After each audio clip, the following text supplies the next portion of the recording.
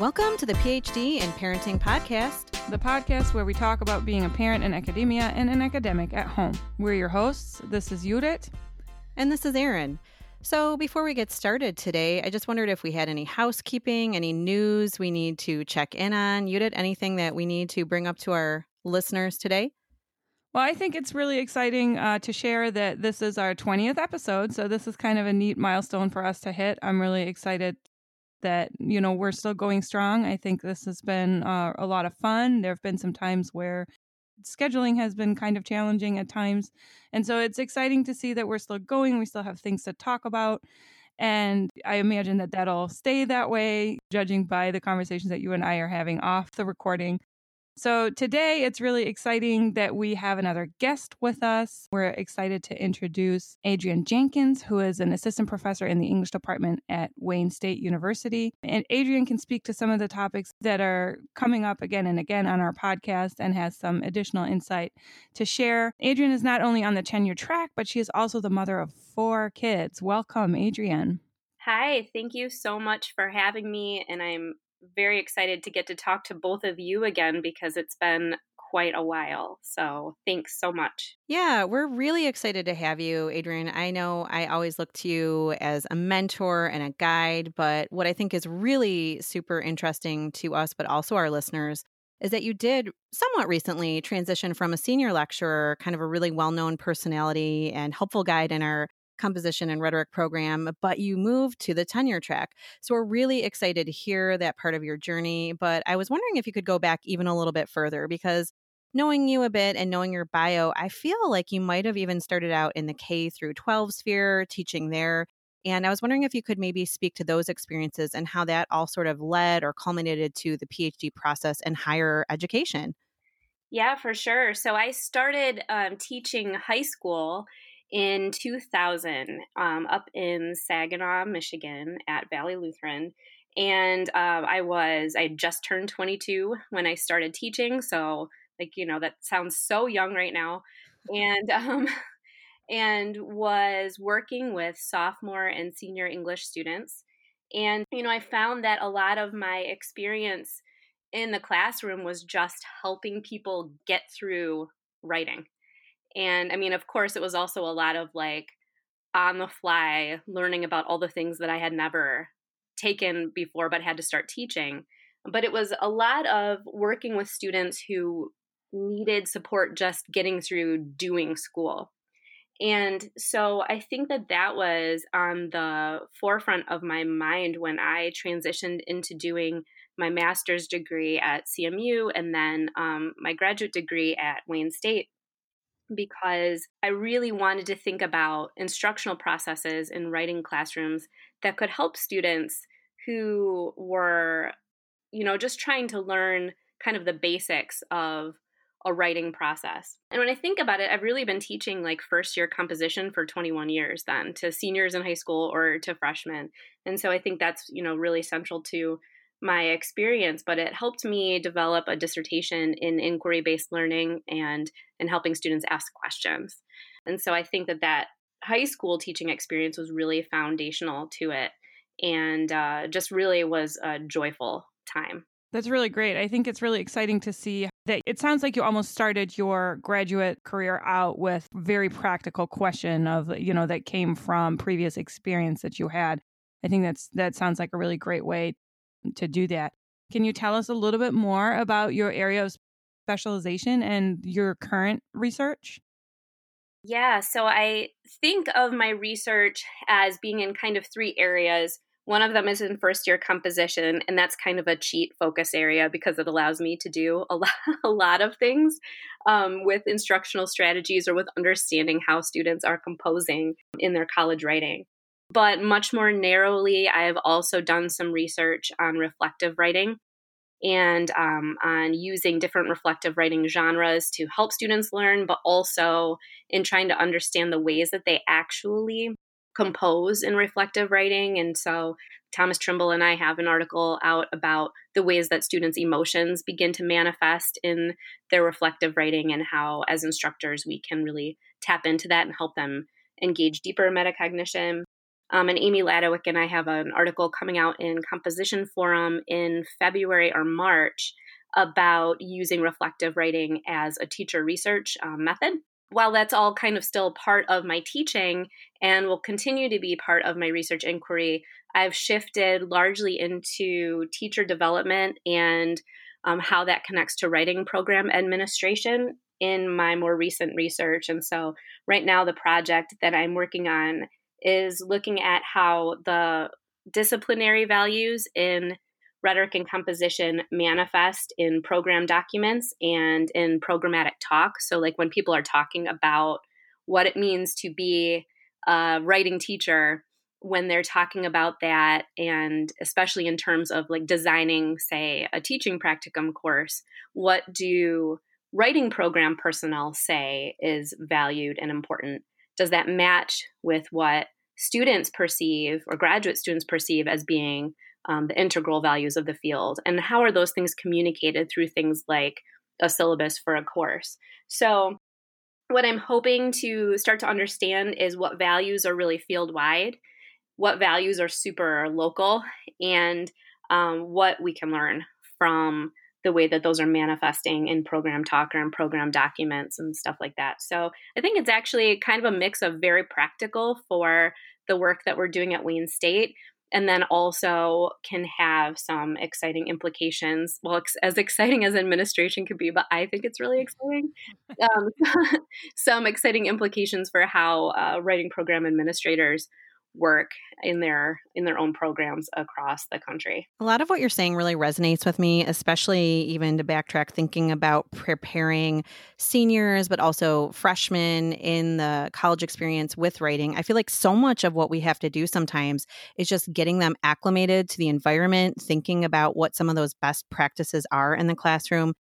And one thing that I think is really neat about teaching composition for me, and probably for you as well, is that a lot of my students, it's their very first year at college, right? And so all these reflective practices you're teaching them, I think they're very valuable from our perspective, but also across the disciplines as well. So they can kind of take these writing practices, these composition practices, and then maybe bring them into their other courses as well, which I think is really neat because most classes have maybe a research essay or some mode of writing. And I think if we can kind of help students key into those best practices in our courses, they can transfer it to a number of other areas as well. So, something that we've sort of talked about and thought about in this podcast is the continuation of the types of research we do. And Judith and I hope to kind of focus in on that more in the future as sort of feminist scholars. How does that play a role in our pedagogy, but also our parenting? So, we wondered if you see a continuation between your research on pedagogy and your parenting. Are there any overlaps? Do you think that sometimes your experiences with your own children help shape research questions? Does that play into your role at all, your ethos as a professor? Or do you see any continuation or connection there at all?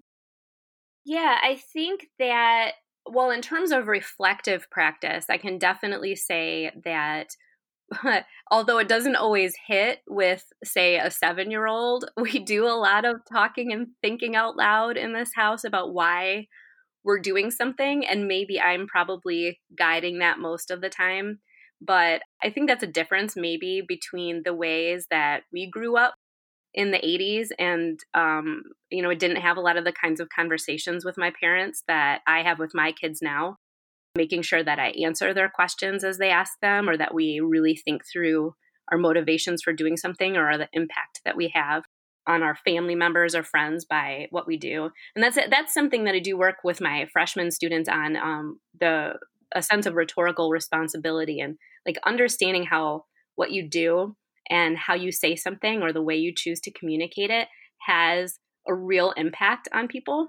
It's not just like you can say whatever you want because you're just posting it on the internet. It's like though the actually real people in your family or your friends can be affected by that. And so I think in a way, like sometimes my research practices or my teaching strategies or the focus of what I'm teaching does come from real family-based experiences. And certainly I try to practice and talk through those things at home. But I think that And I'm losing the question. You asked me a bunch of questions at one time. That's all right. I'm famous for that. I'm Trying trying to to jam that all in. So, are there overlaps? Do your kids ever help you shape research questions as you Yeah. formulate your teaching? Does anything there kind of formulate how you sort of go about your teaching? I think what's interesting is that I'm not sure that they've helped me form research questions, but I do see that I can learn a lot from my children when they're doing their schoolwork. Like there's a lot that I can learn about teaching from watching them. So, for example, with Jordan, who's in middle school now, she's been working with a friend of hers on writing a novel for 2 years. I didn't even spend 2 years writing my dissertation. I just wanted it to be over with, right? And she's done so many drafts of this and is constantly doing character development. And they have a super deep collaborative process that they use in their shared Google document. Sometimes they'll do what they call a story swap, where they're working on different books in the series because they have a whole series mapped out, and they'll give each other permission to do deep editing in each other's documents.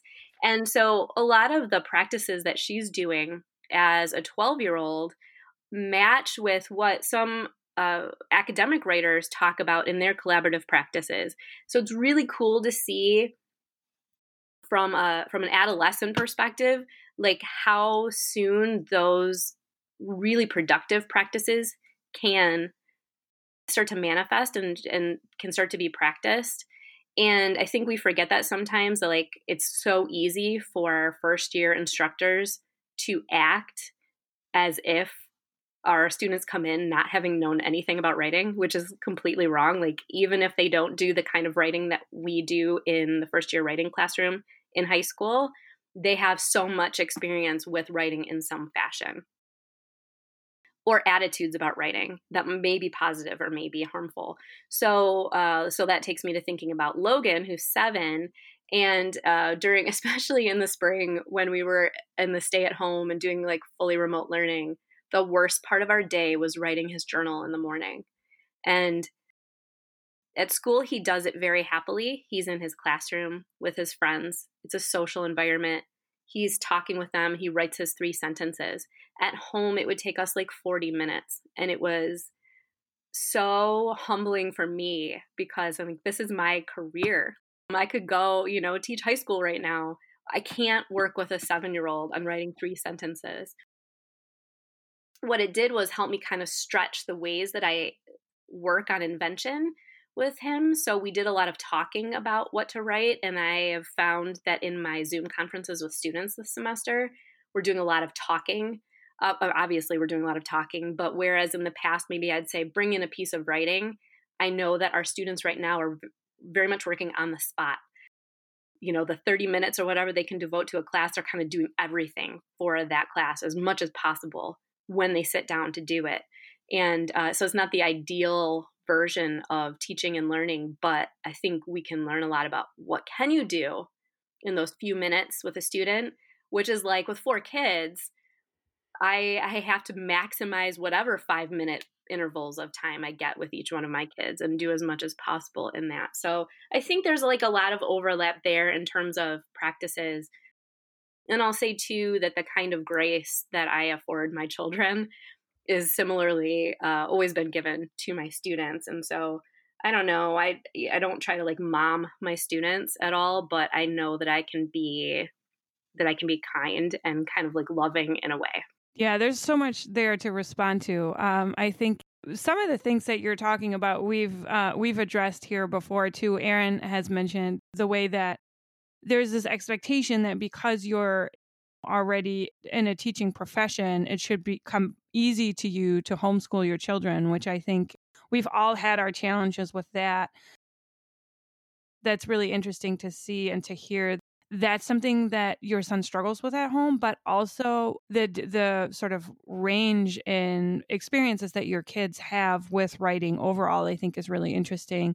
The other thing that struck me in your response was the way that technology sort of figures into the way that our kids learn. That's so different from the way that we learned.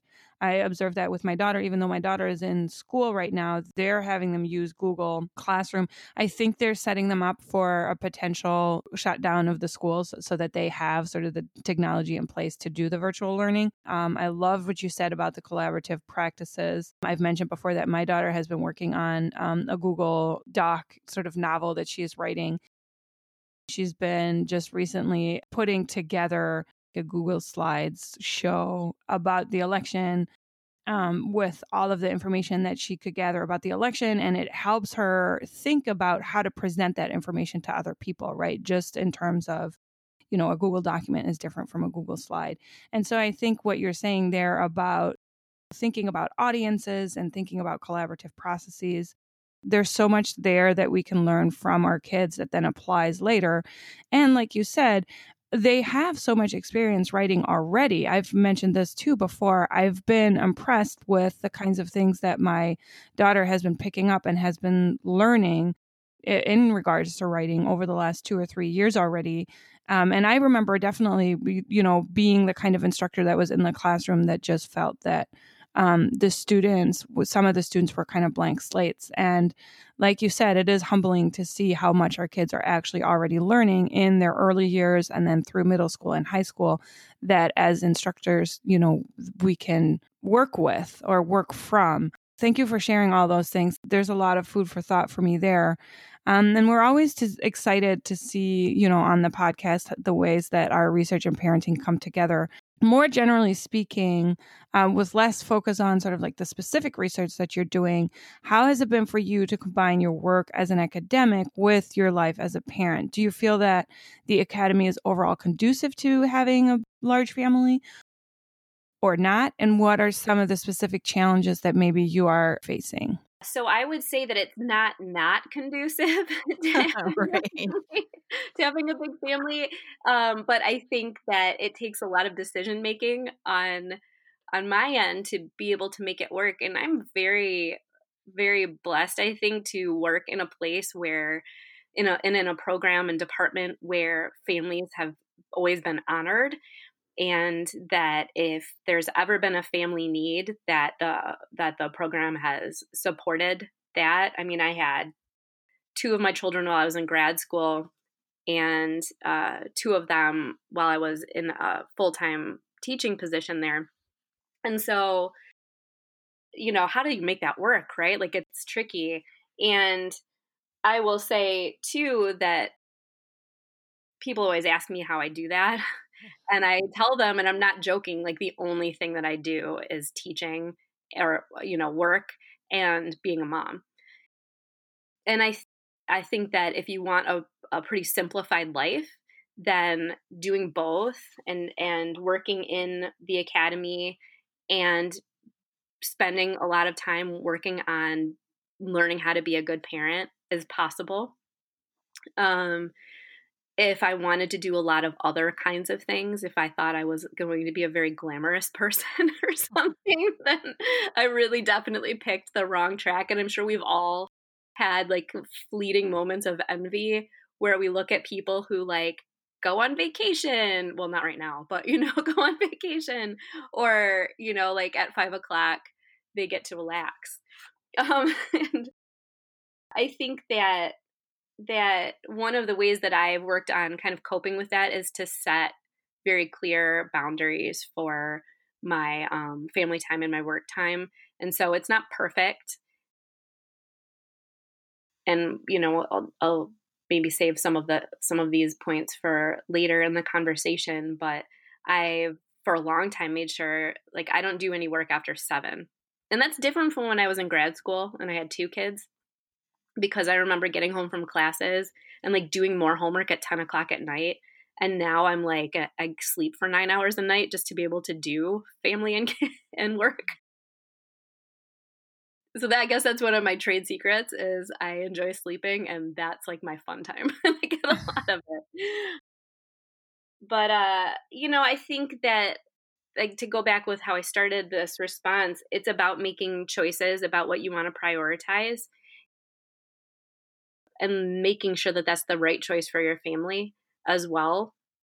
And so for me, a lot of things I've let go of, a lot of socializing, and which is why it's like so exciting to talk to you two today. But I think it's good because I feel just always like I'm doing what the work that's in front of me every day. And that's gratifying, and it's a simple life, but it's pretty great. That's really relatable. And I really hear you with your response because I sort of joke about that as well, because I also have the 4 kids and I'm just like very clear. I don't do a lot of outside activities. I mean, so in some ways, the pandemic has really, not changed my life all that much besides, how I'm delivering classes and things like that. But with socialization, you just don't necessarily, something has to give. And I think I used to look towards other younger faculty members or younger folks in the program and with a little bit of envy, like you're saying, like, wow, they can go out and do these things. But I have a different life and I'm happy with that life. And I talked to a colleague about this, like, it's really great just to get home from work and hang out and, whatever that is for your family, whether it's doing something really productive like writing or playing or just even sitting around and watching a movie on TV. That's my socialization, right? That's what I look forward to at the end of the day.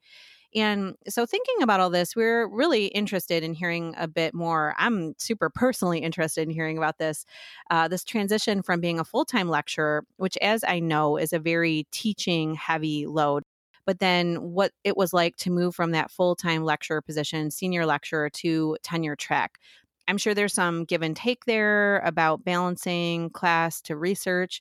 What have been the major differences between working as the lecturer and the tenure track professor?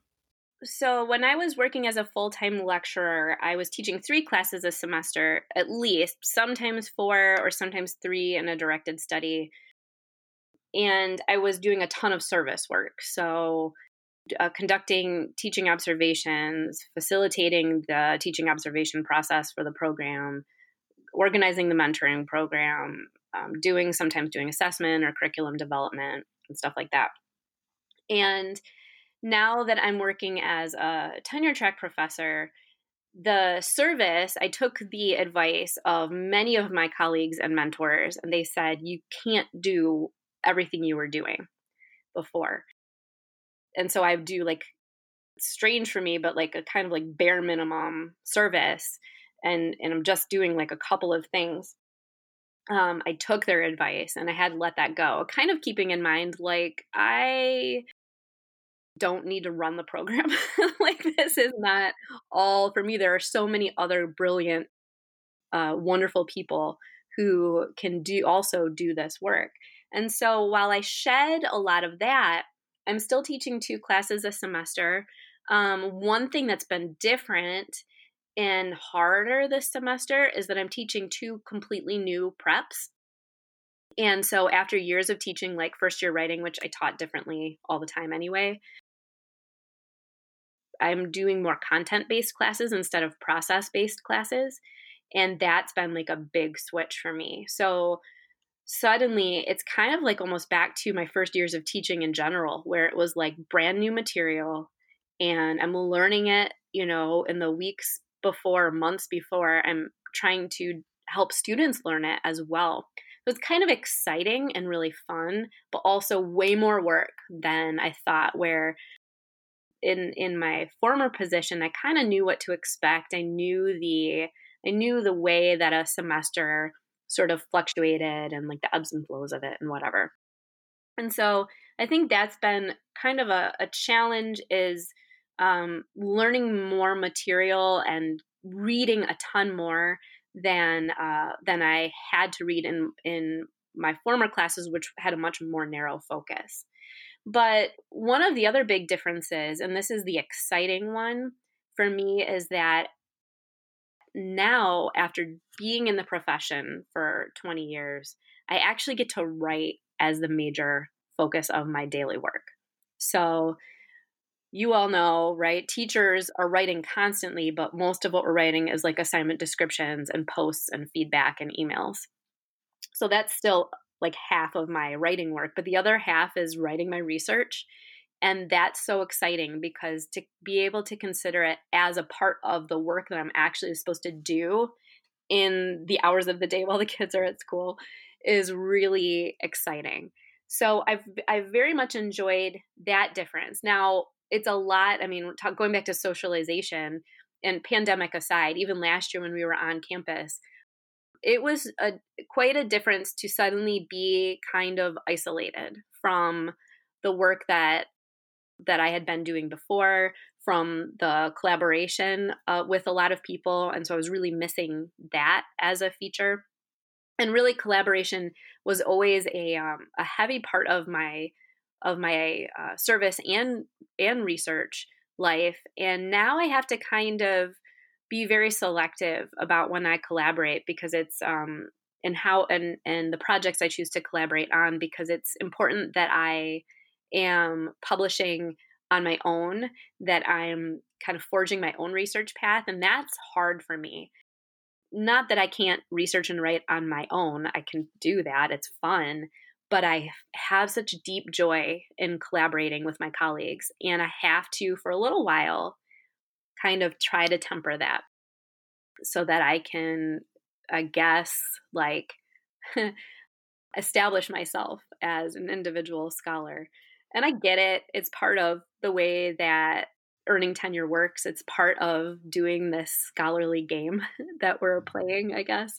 But it's a hard one. And I'm reading recently about there are some scholars who, like Eden Lunsford, who have written. They had a years and years long collaboration, and have tried to make arguments for why collaborative work can't be more prominent in the academy. And I guess I hope that it'll still find its way, because I think that for me has been one of the major challenging differences between my work as a full-time lecturer and as a tenure track professor.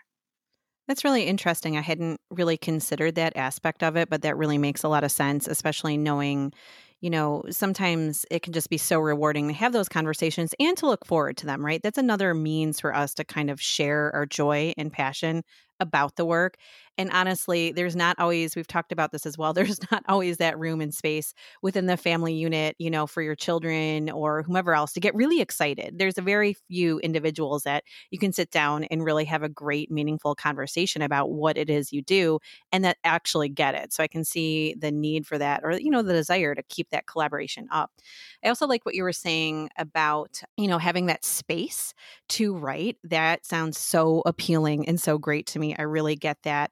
And that has been sort of a different challenge for me working in the teaching heavy arena, right? That like, if I want to do any writing, I kind of have to figure out when I can do it, maybe during the summer when my teaching load is a little bit lighter, because I usually only teach maybe 1 or 2 classes in the summer. So that's a time for me to really hunker down and think about writing. And I do miss that space because it was important and I do really enjoy writing. I wondered if you could take us back and tell us a little bit more about the application and hiring process, because we do have listeners that are still actually in grad school who are aiming for these tenure track positions. And I just wondered if you had any advice about this for anyone that is trying to get into one of these elusive positions. Some of our listeners might be like me, working more in a career college, community college setting. Do you have any words of wisdom, or could you walk us through what it was like applying for the job and the hiring process? So a lot of people ask me this question, and I think it's because I know that our kind of group that we were in school with and that we worked with at Wayne State was a lot of us were in kind of similar positions, like having families, doing grad school, and trying to find a job that could support our lives while we were figuring out how do we get to the next step. So I get why people ask me Right. this question. And I think most of my advice then ends up being a little bit of here's what I tried to do, but also here's don't do what I did. And so I'll talk about both of those things. And I'll start with the don't do what I did, which was, and I spoke about this a few minutes ago, don't try to do everything, because cram packing your CV with all of the service and all of the conferences isn't going to help you actually make strategic career moves. It'll make your CV really long, and and it'll make you really tired. and not always able to focus on the things that really help. So here's what I think is really important to keep in mind if you are in grad school or if you're in a position and want to move to a tenure track position. And like you said, Erin, they're like so coveted and like rare and precious right now. It seems like lucky to be able to even find one to apply to that fits within what our qualifications are. So I would say identify what your research agenda is and fine tune your any minimal conference presentations and your writing work to that agenda. Like be able to say these 2 or 3 things are what I do, and not, oh, I did this one, this thing that's kind of cool. Like I think that a lot of my early research work, maybe 8 or 9 years ago, coming off of the dissertation, was stuff that I thought was cool. And I was like, hey, I got my PhD. I can do whatever I want now. And not all of it had legs for helping me get to writing a good application for a tenure track position. So, when it was like the teacher development stuff or the program administration work was really helpful for me. The reflective writing work was really helpful for me. But I did some other things. I kind of tried to play around with some rhetoric stuff that my friends were really into. So we had fun traveling to conferences.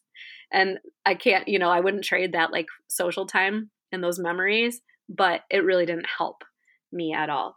And so focus a research agenda.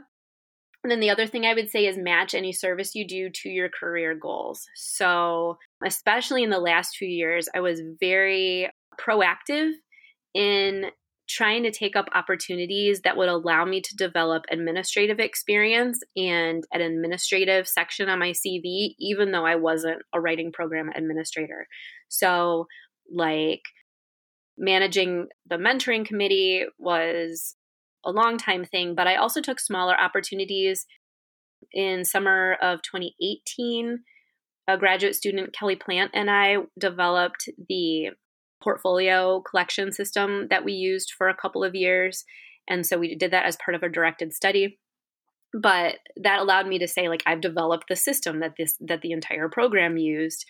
And I administered teaching observations for a couple of years also for the program. And so I tried to like seek out those opportunities and say, oh, I'll do that. Like instead of raising my hand for everything, I volunteered for the things that would help me say, I'm prepared to do writing program administration. All of those things focus on in some way on first year writing or on teacher development. So they matched with my research agenda anyway. And so I think that those are I think you have to like kind of curate your CV and like your opportunities toward the thing you want to do. And then the other thing that I would say is develop a wider mentoring network beyond like your dissertation chair. I did a lot of this with a sort of fledgling network of peer mentors, and they're still, my peers are probably my best mentors because we can talk to each other about things that are impacting us as parents, as coworkers, and also research decisions. But it wasn't until I actually got into my tenure track job and was assigned a mentor that I was able to really figure out what I was supposed to be doing. And so I think that that's like, that's super integral. And one thing that I haven't done yet that I would say that I still want to do is reach out to other people in my field that are doing work in teacher development and connect with them. But also to other single mothers and like that are working in academia and work with them and have those people be my peer mentors. I think those 3 things, develop a research agenda, match your service to your career goals, and widen your mentoring network are 3 important things. In terms of the application and hiring process, I don't have a lot to say about it. It was stressful, and I only applied for 1 job, so I can't imagine what it must be like to do more. I didn't really have the opportunity to go outside of the area.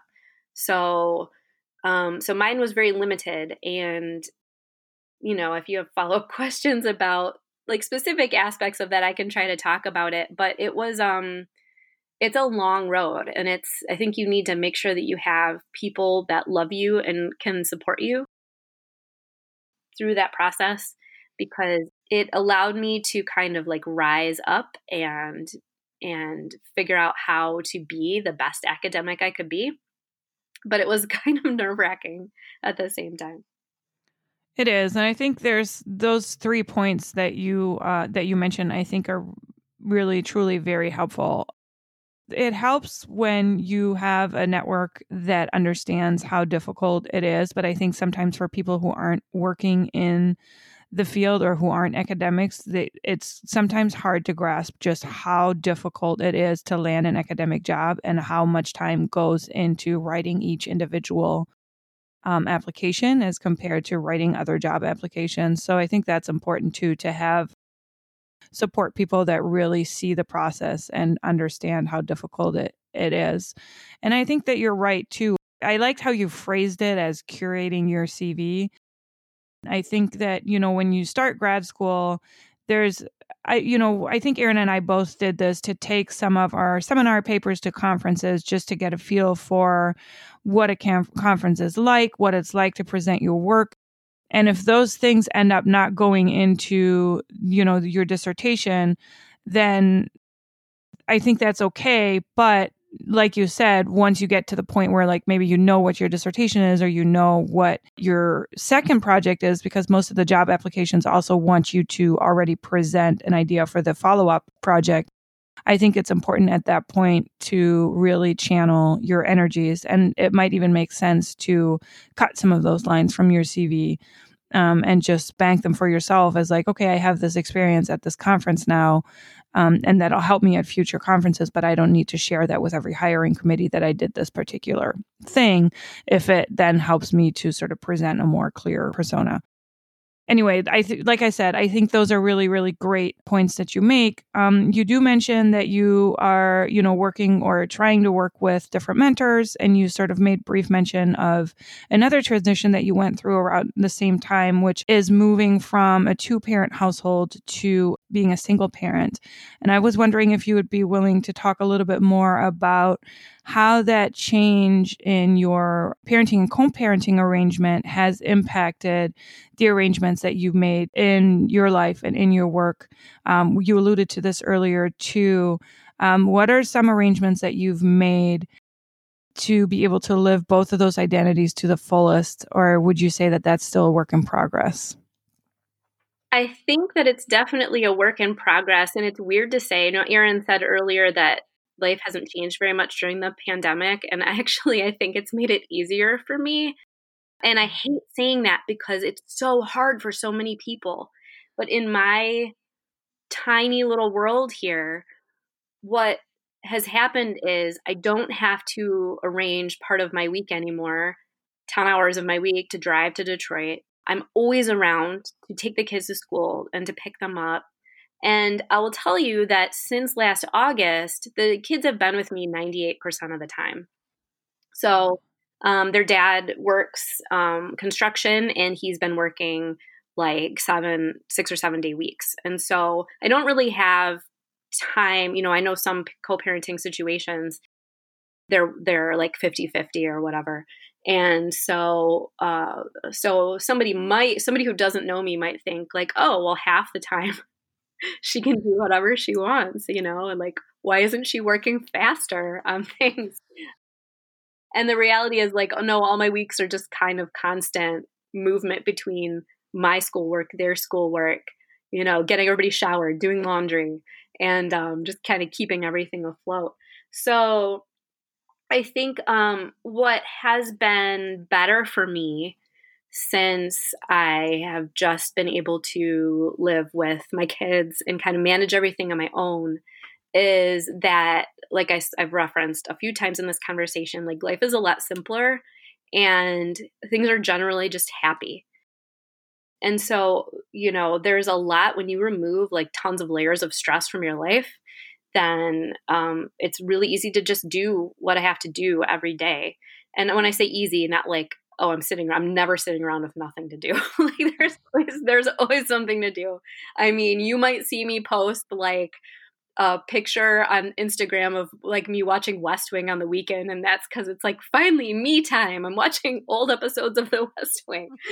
I think when you talk about like challenges for single parents in the academy, I think sometimes it's that misperception that maybe nobody knows what somebody's home life is like unless you know them deeply. And so I think it's important to know that all single parents are living like different kinds of lives with their kids, that they're facing challenges that probably aren't on the surface. And I mean, married parents in the academy are also facing different challenges. So I'm not saying that they're not. I think it's been important for me to learn how to be open about some things, like with my coworkers, that maybe in the past I would have just handled. Like I wouldn't have said, oh, I can't do a meeting at that time because I have to pick the kids up from school. And now I'm very apparent, like, no, I cannot meet at between 3 and 4 because that's when I'm picking everybody up from school. And I used to like rely on other people, my ex-husband or my parents, to kind of cover things for me so that I could do whatever work needed. And now it's like, no, this is what family needs. And I will make work around that. And again, I feel very like lucky to be working in an environment where I can do that. And I feel comfortable like after working in the same place for 10 years. And I mean, this is like a difference for me in the transition from being a lecturer into the tenure track, is that I didn't shift locations. So, and a lot of people are going to go through that. Like most people don't get to keep working in the same place, but start this new position. I'm super lucky to do that because I didn't have to move. I didn't have to go through a lot of major life transitions. I mean, the divorce is a major life transition and it was really hard, but I got to keep other things kind of the same. And so in terms of like living my identities to the fullest, oh gosh, you said, is it still a work in progress? I think it's like I do all work and school, and then I get this tiny little bit of Adrienne time. Like Adrienne, who's not a teacher and not a mom, but just that person, like the 16-year-old version of me or whoever she is, I don't know. Sometimes she goes to kickboxing and sometimes she watches The West Wing. And then she like comes out in very limited moments. And I would like her to have a little more time. But right now, she can just do the mom and teacher thing. I like how you suggested that you've moved away from, having some blurry boundaries, because I recall, and I'm still guilty of this a little bit as well, I recall a time if there was a work meeting or some kind of committee work, I just say, yep, sure, I'll be there. No questions asked. And I didn't really negotiate or try to like ask for any help, which is weird because I'm sure people would say, oh, well, let's try it for a different time. If 3:30 doesn't work for you, let's do it at 1:30. But I was always kind of like hesitant to ask for that. And so it's nice to hear that other people are kind of like doing that and being assertive in a way that I would like to kind of aim for as well. Something that it sounds like you're probably pretty good at is keeping up with routines. And I wondered if you have a routine now for research or writing. And then one other thing, I know we're kind of getting close to our closing time, but I know on social media you talk a little bit about writing, maybe even writing some poetry. Are you able to do any of that? Is that 16-year-old Adrienne out there still? That resonated with me as well, because 16-year-old Erin was also into the poetry and kind of that kind of writing. Is that an outlet for you at all during this time? Are you able to do any creative writing as a mode of making it through this weird time in the world? What has been really cool over the last 7 or 8 months is that I have found that approaching my scholarly writing from a narrative perspective I'm learning about more ways to do that so that I feel myself a lot more in the writing work I'm doing for work, which has been gratifying. But I think I'm never afraid to step away from my work to write poems. And like serious poets probably look at the stuff that I post on Instagram and they're like, what, this is stupid. And I will tell you, like, I'll think a poem, I'll think a poem for about 10 minutes and then I write it in my notes app on my phone and then I post it. Like, it's not deep work, but it's usually an expression of something I've been thinking about for a long time that suddenly like I find the words that I like for it and I write it down. And that's always for me very personal stuff. It's not, I write about things that are like constantly rolling in my head and then they like come out. So I actually haven't written as much poetry over the last several months. I've a few things. And I think it's because I am so much at peace with just doing the work of every day. And, it'd be kind of nice. I'll probably write one later about how, like, why is my life so boring? Wait, am I really satisfied with this? Is like this what it's come to? For me, the writing practice of this time, not having to commute has given me 10 more hours a week. So, like, I do writing every day. I don't have a perfect practice of, like, 9 to 10 a.m. is my writing time. But I do make a specific plan every day that I will get like one or two very specific tasks done for my research writing. And I do them. And sometimes I write in the morning and sometimes it's like, oh, shoot, it's 2:30 and I only have half an hour before I go and pick up the kids. But if I get this in right now, then I've done it. And it, kind of taking all the practices we tell our students again and saying like, you just get something down. And that feels a lot better. So I can definitely say that, especially in the last 9 months or so that we've been home, I'm probably stretching it. Maybe it hasn't been 9 months. The 17 years that we've been home. Yeah, it feels like 9 years. I know. That the writing time has been very peaceful for me. And even when I don't know what the heck I'm doing, if I'm writing like a grant proposal I'm working on right now, and I'm struggling with pieces of it and some pieces of it come together. But the fact that I just get to spend time doing that has been awesome and very much like a reminder that my work now is being a writer.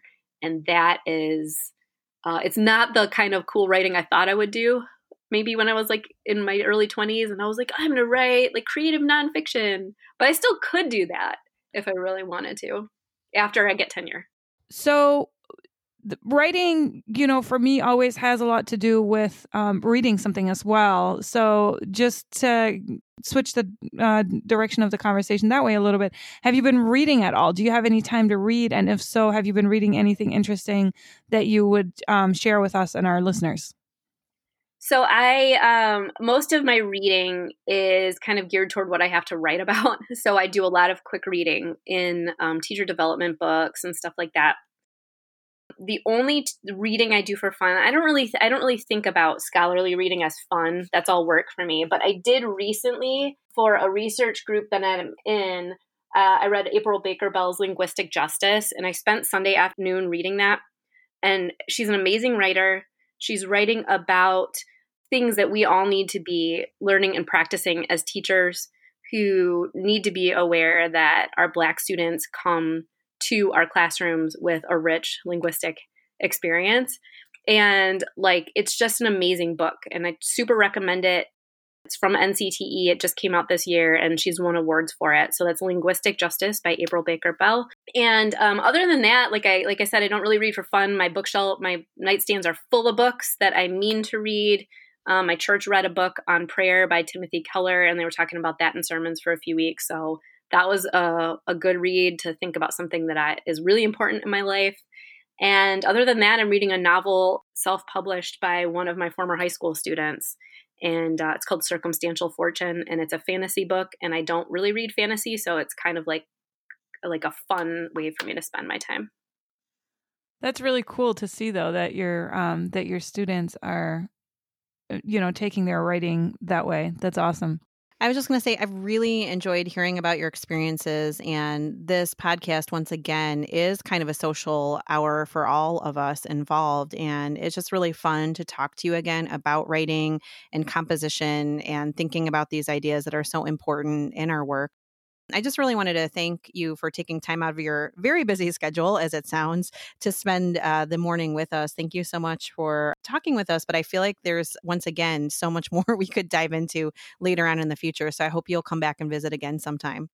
That would be super fun. Thanks again so much for having me. It's really nice to talk to both of you, and I miss you. Same. It's been great talking with you. I have some really interesting takeaways from this conversation. There were a lot of things that you said that gave me food for thought. So I look forward to thinking about that and maybe hopefully asking you some more questions in the future. Meanwhile, that's it from us for today. If any of our listeners want to reach out to us, you can do so. As always, you can shoot us an email at phdinparentingpodcast@gmail.com. And we're also on Instagram at PhDinParenting. Thanks so much, everyone, for listening. We look forward to hearing from you soon.